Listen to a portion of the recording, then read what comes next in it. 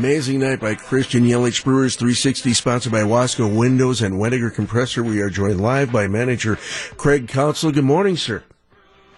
Morning, guys. So what are you feeding Christian Yelich, and can we have some? Well, I'm feeding him a lot of good baseball player because he's he had an incredible night last night and really fun to watch. Watching greatness that close is quite a thrill for all of us, for sure. Are you guys going to run out of baseballs? I mean, he's doing a good job of it. I think, well, if that's a problem that we're going to have because of Christian, I think everybody will be happy about that.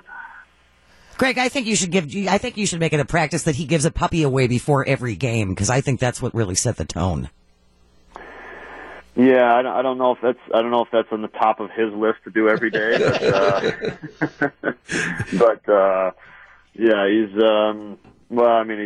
doing so many great things, and it's creating memories for a lot of people, for sure. And so, 3 homers a game will create a lot of memories too. Amen. And 4 homers in the series before against St. Louis? I mean, every team seems to have that guy. In the course of your playing career, was there a guy on the other team that you just couldn't get out no matter what it seemed?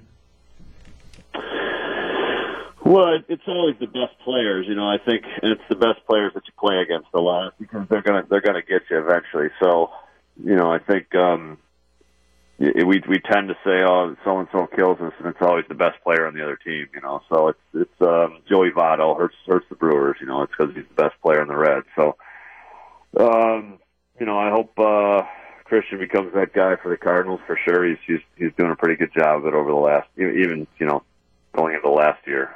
We talk about Christian a lot, and rightfully so. An amazing night last night as well. But another short outing from your initial outgetters. At what point do you start to, have some concern about some of those young guys not getting that deep into games, despite what Zach Davies was able to do, which was fantastic the other night? Yeah, I mean, I think as a whole, there's no question we've got to get more outs from our starters, and we got to get better performance from our starters. Period.